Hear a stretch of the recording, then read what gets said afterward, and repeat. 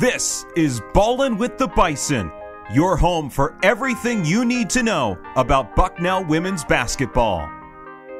Now Johnson, right wing three on the way. Good! Allie Johnson rattles home another three. She's got 17, and it's a 63-54 lead for Bucknell. It's a 9-point advantage, the largest of the day for the Bison.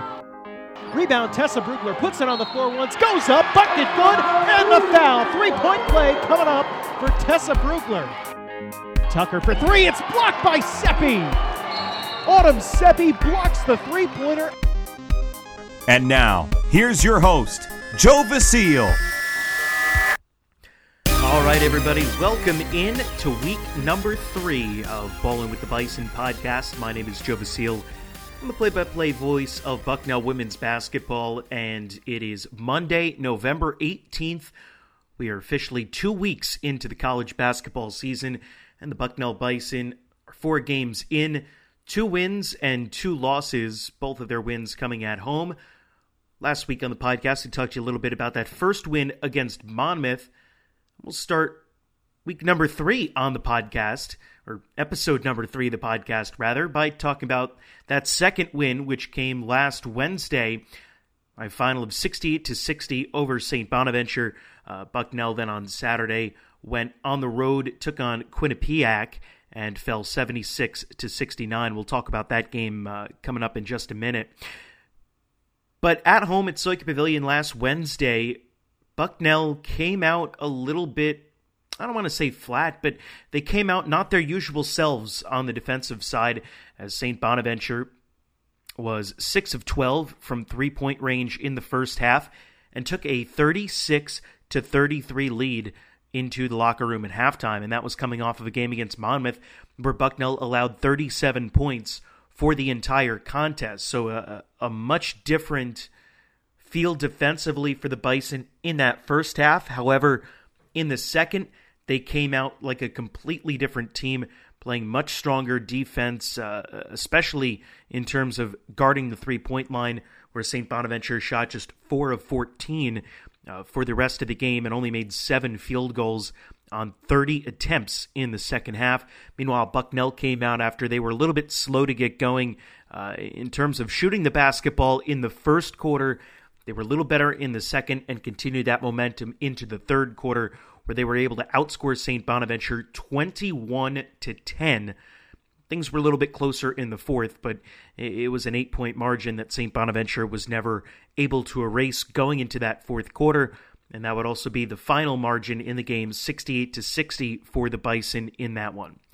After the game, Trevor Woodruff talked about the difference in the first half to the second half during the contest and kind of the turnaround for the Bison coming out of the locker room at halftime and his overall thoughts on the game.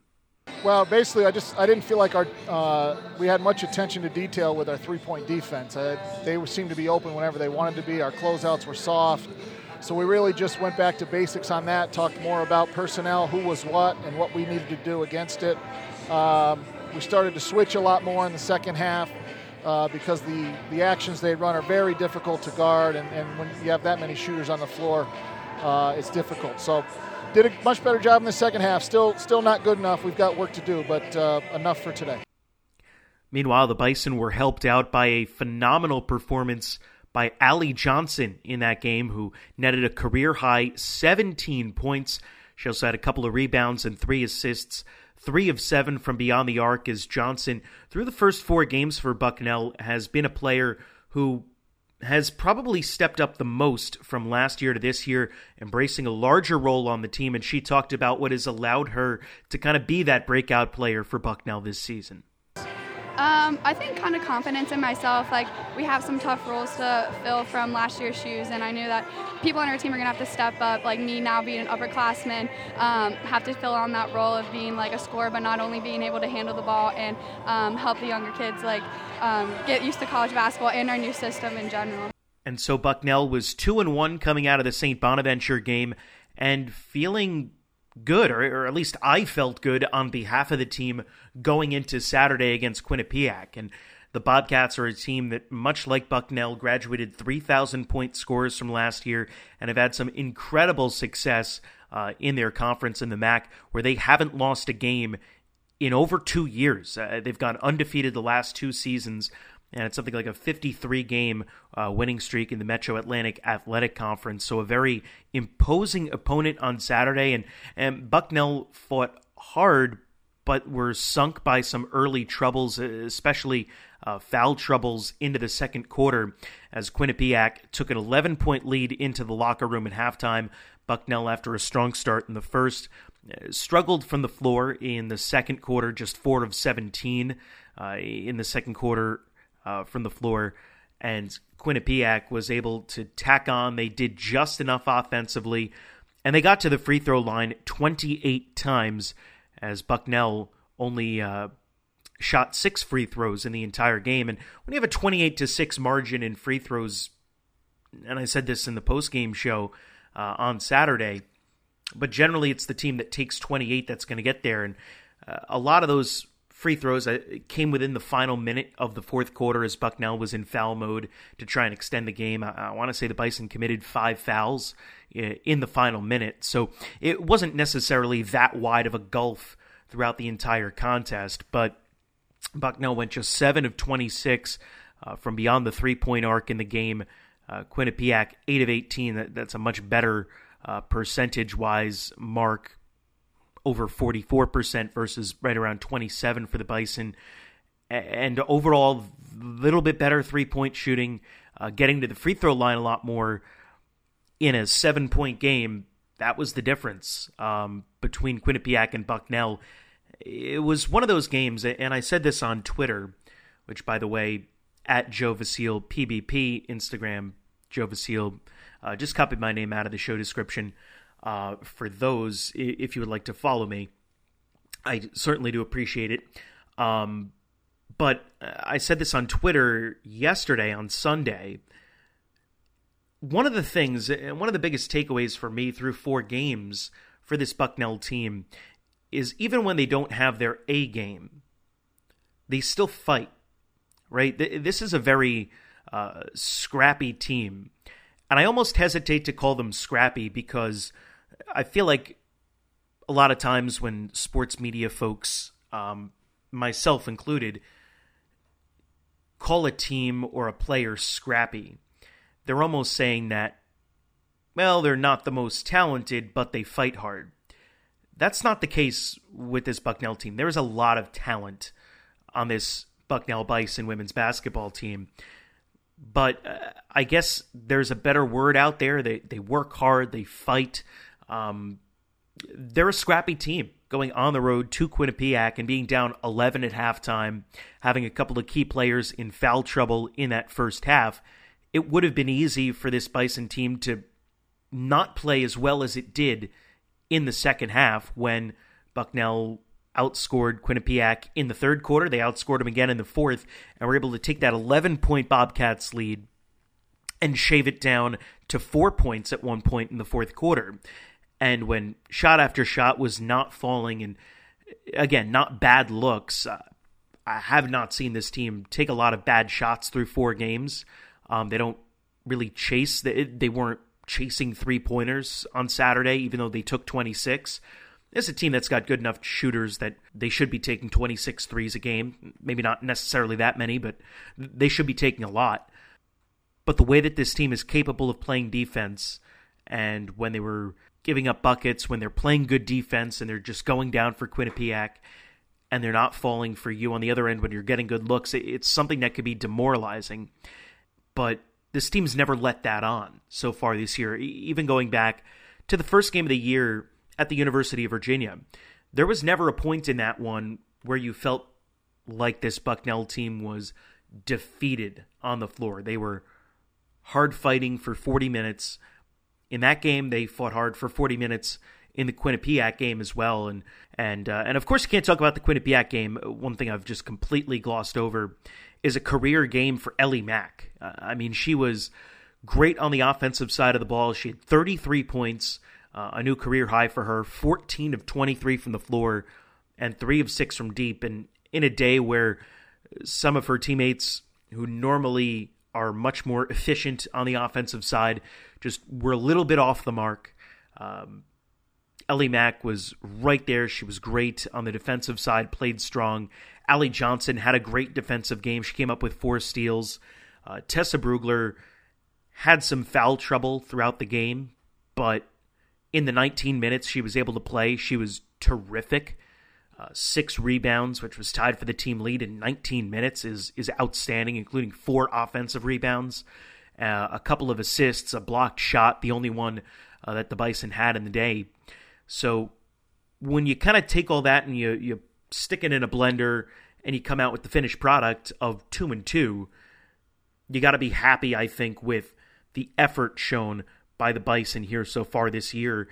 And I think that, yes, while you'd obviously rather be 3-1 through 4 games or 4-0 through 4 games, I think that the 2-2 record for the Bison is nothing to kind of hang your head about. You've played well, and not to say that there aren't things to tighten up moving forward, but all things considered, this team and where the struggles have come from has not been from a standpoint of lackluster effort on the floor, because it's been nothing but hustle and hard work out of this team through 4 games so far this season.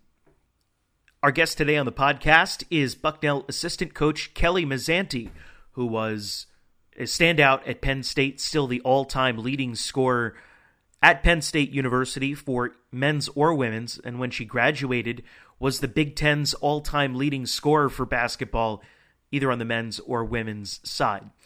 Had a great career in the WNBA, played a little professionally overseas as well before taking a job as an assistant coach at Indiana University of Pennsylvania for the last few years, where she was a part of one of the best Division II women's basketball programs in the country. Now she's come a little bit closer to home, which is Williamsport for her, in her first season on the coaching staff here at Bucknell. We'll talk about all those topics, but we'll start with an honor that she just received going into the Susquehanna Valley branch of the Pennsylvania Sports Hall of Fame, inducted alongside former Bucknell baseball coach Jean Depew. She went in last Sunday, which was November 10th, and so we got to talk to her first about how much of an honor that was for her. It was a tremendous honor. I think it kind of brought together, the great years that I was able to play the game of basketball, gave me a chance to kind of reflect on everyone who made that possible. My family was there, Coach Woodruff and his wife were there, so it was just a nice evening to kind of commemorate that. Mm-hmm. And I know, obviously, starting fairly locally up in Williamsport, where you played your high school basketball, and then out at Penn State, a great career before going and playing pro in the WNBA and overseas. What kind of experience was that, I guess, just in terms of playing professionally, and how does that kind of help you on the coaching side of things? Well, I think, your basketball life isn't very long, so I feel like I was very blessed to maximize the amount of playing years I had post-college. And I just think the experience factor, there's probably nothing I've gone through as a basketball player that these kids can't relate to, that they're going through. So just trying to, help them, guide their experience, be there for them, and just, coach them up as much as I can. At what point in your playing career did you start thinking about transitioning into more of a coaching role when things were done? When I finished playing, I took a year off to kind of figure out what I wanted to do, and I was approached by a dad who said, "You want to help coach our AAU team?" And the first huddle I was in, I said, "This is what I want to do." So it was kind of like an aha moment for me. But I think it's just a natural succession, and I'm enjoying it. So you go there and then coach for a few years at Indiana University in Pennsylvania, IUP. For those who don't know, a really good Division II program out there. What was that experience like, and kind of how did you grow at your time at IUP? I couldn't have asked for a better first coaching job under the tutelage of Tom McConnell, Division II. It was a great experience. I learned so much every single year. I'm grateful for those 5 years. And, there's just like as a basketball player, as a coach, you learn something new every day. So I'm just, getting used to, now at a different level, different staff. So it's been a good transition. What has been the easiest and then the hardest part of that transition?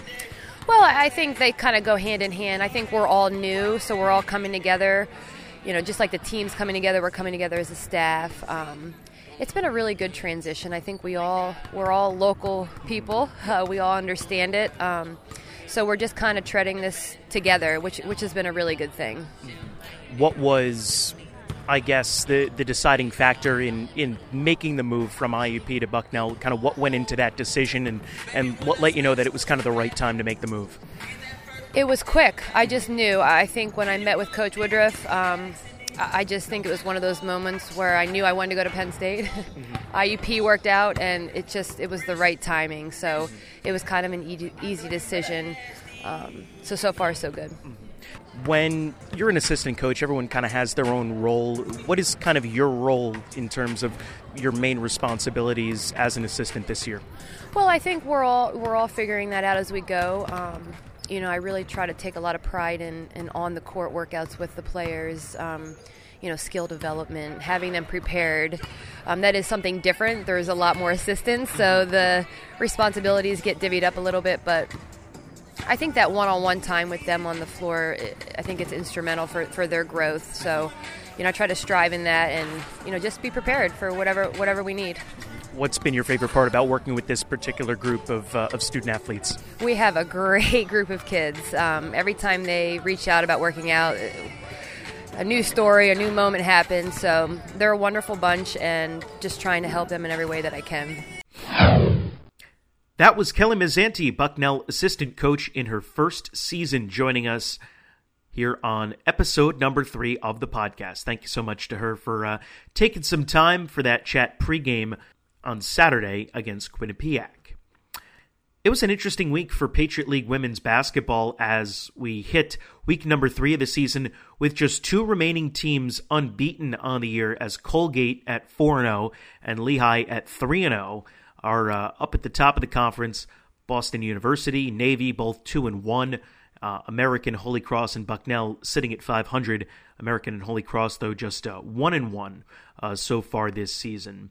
But there were some interesting results, as we'll kind of rewind it back to last Monday, where Navy took on the University of North Carolina and picked up its first loss, 80-40. That was on the heels of a big win over Clemson in the game before that. Saw Navy get some votes in the mid-major top 25 and, in fact, move into the mid-major top 25 on College Insider last week. Lehigh beat an A-10 team in George Washington 59-53 last Wednesday. Holy Cross took down Boston College out of the ACC at a game played in Worcester, an 80-71 win for the Crusaders to pick up their first win of the season, so a nice feather in the cap there. American beat Villanova 76-54 in another nice win for Patriot League women's basketball. And Colgate held off a pretty good Yale team 70-67 in overtime in Hamilton, New York on Saturday. So those are some of the bigger wins for the Patriot League over the last week. In terms of some intriguing matchups set this week, obviously Temple coming to Soika Pavilion is a big highlight of Wednesday's schedule. Americans playing George Mason. That'll be an interesting one to watch just because that's a common opponent for American and Bucknell in the non-conference as the Bison go down to George Mason first week of December. Lehigh on Friday is going to host Seton Hall in what should be another interesting matchup. And then on Saturday, Bucknell is off. And Holy Cross is hosting Merrimack, which is a team that beat UMass in its first Division I basketball game. So it'll be interesting to see from the Warriors' standpoint exactly where they're at, and from Holy Cross how they stack up necessarily against a team that took down UMass. And, there's some more A-10 versus Patriot League stuff on the docket on Sunday. St. Louis hosting Colgate. And a lot of fun action to keep an eye out on if that is what you want to do. I know that's certainly what I'm going to be doing, watching a couple of those games as Bucknell again. Only with the one game this week that is against Temple when the Owls bring their 3-2 record into Soika Pavilion, as Temple has wins this year at home against Fairfield, at home against Duquesne, and then at home against Xavier. They beat Xavier 78-65. They started their American Athletic Conference schedule already. They played a little team called the University of Connecticut in Philadelphia.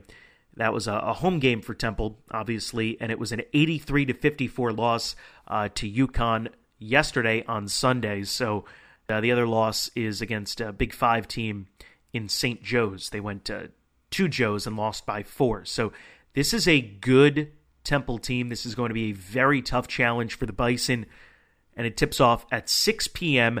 at Soika Pavilion this Wednesday, November 20th, if you're listening to this on time, 2 days from now. So we hope that you join us out at Soika Pavilion for that one. If you can't, we'll have coverage on the Bucknell Learfield IMG College Sports Network beginning 15 minutes before the tip. Patriot League Network, you can join us as well. And also that game is going to be picked up by Stadium for their over-the-air network, so you can go to watchstadium.com and you can put in your zip code there and find where in your locality you'll be able to watch the game on your TV with your antenna. Also, if you go to bucknellbison.com, everything will be linked up there, and you'll be able to easily access everything in just one click. And so we're all out of time here today on episode 3 of Ballin' with the Bison. We'll talk to you on Wednesday for that Bucknell-Temple game. Again, a 6 p.m. tip at Soika Pavilion. I want to thank Kelly Mazzanti for joining us, and you for joining us as well. My name is Joe Vasile. We'll talk to you next week on a 7-day break. This has been Ballin' with the Bison.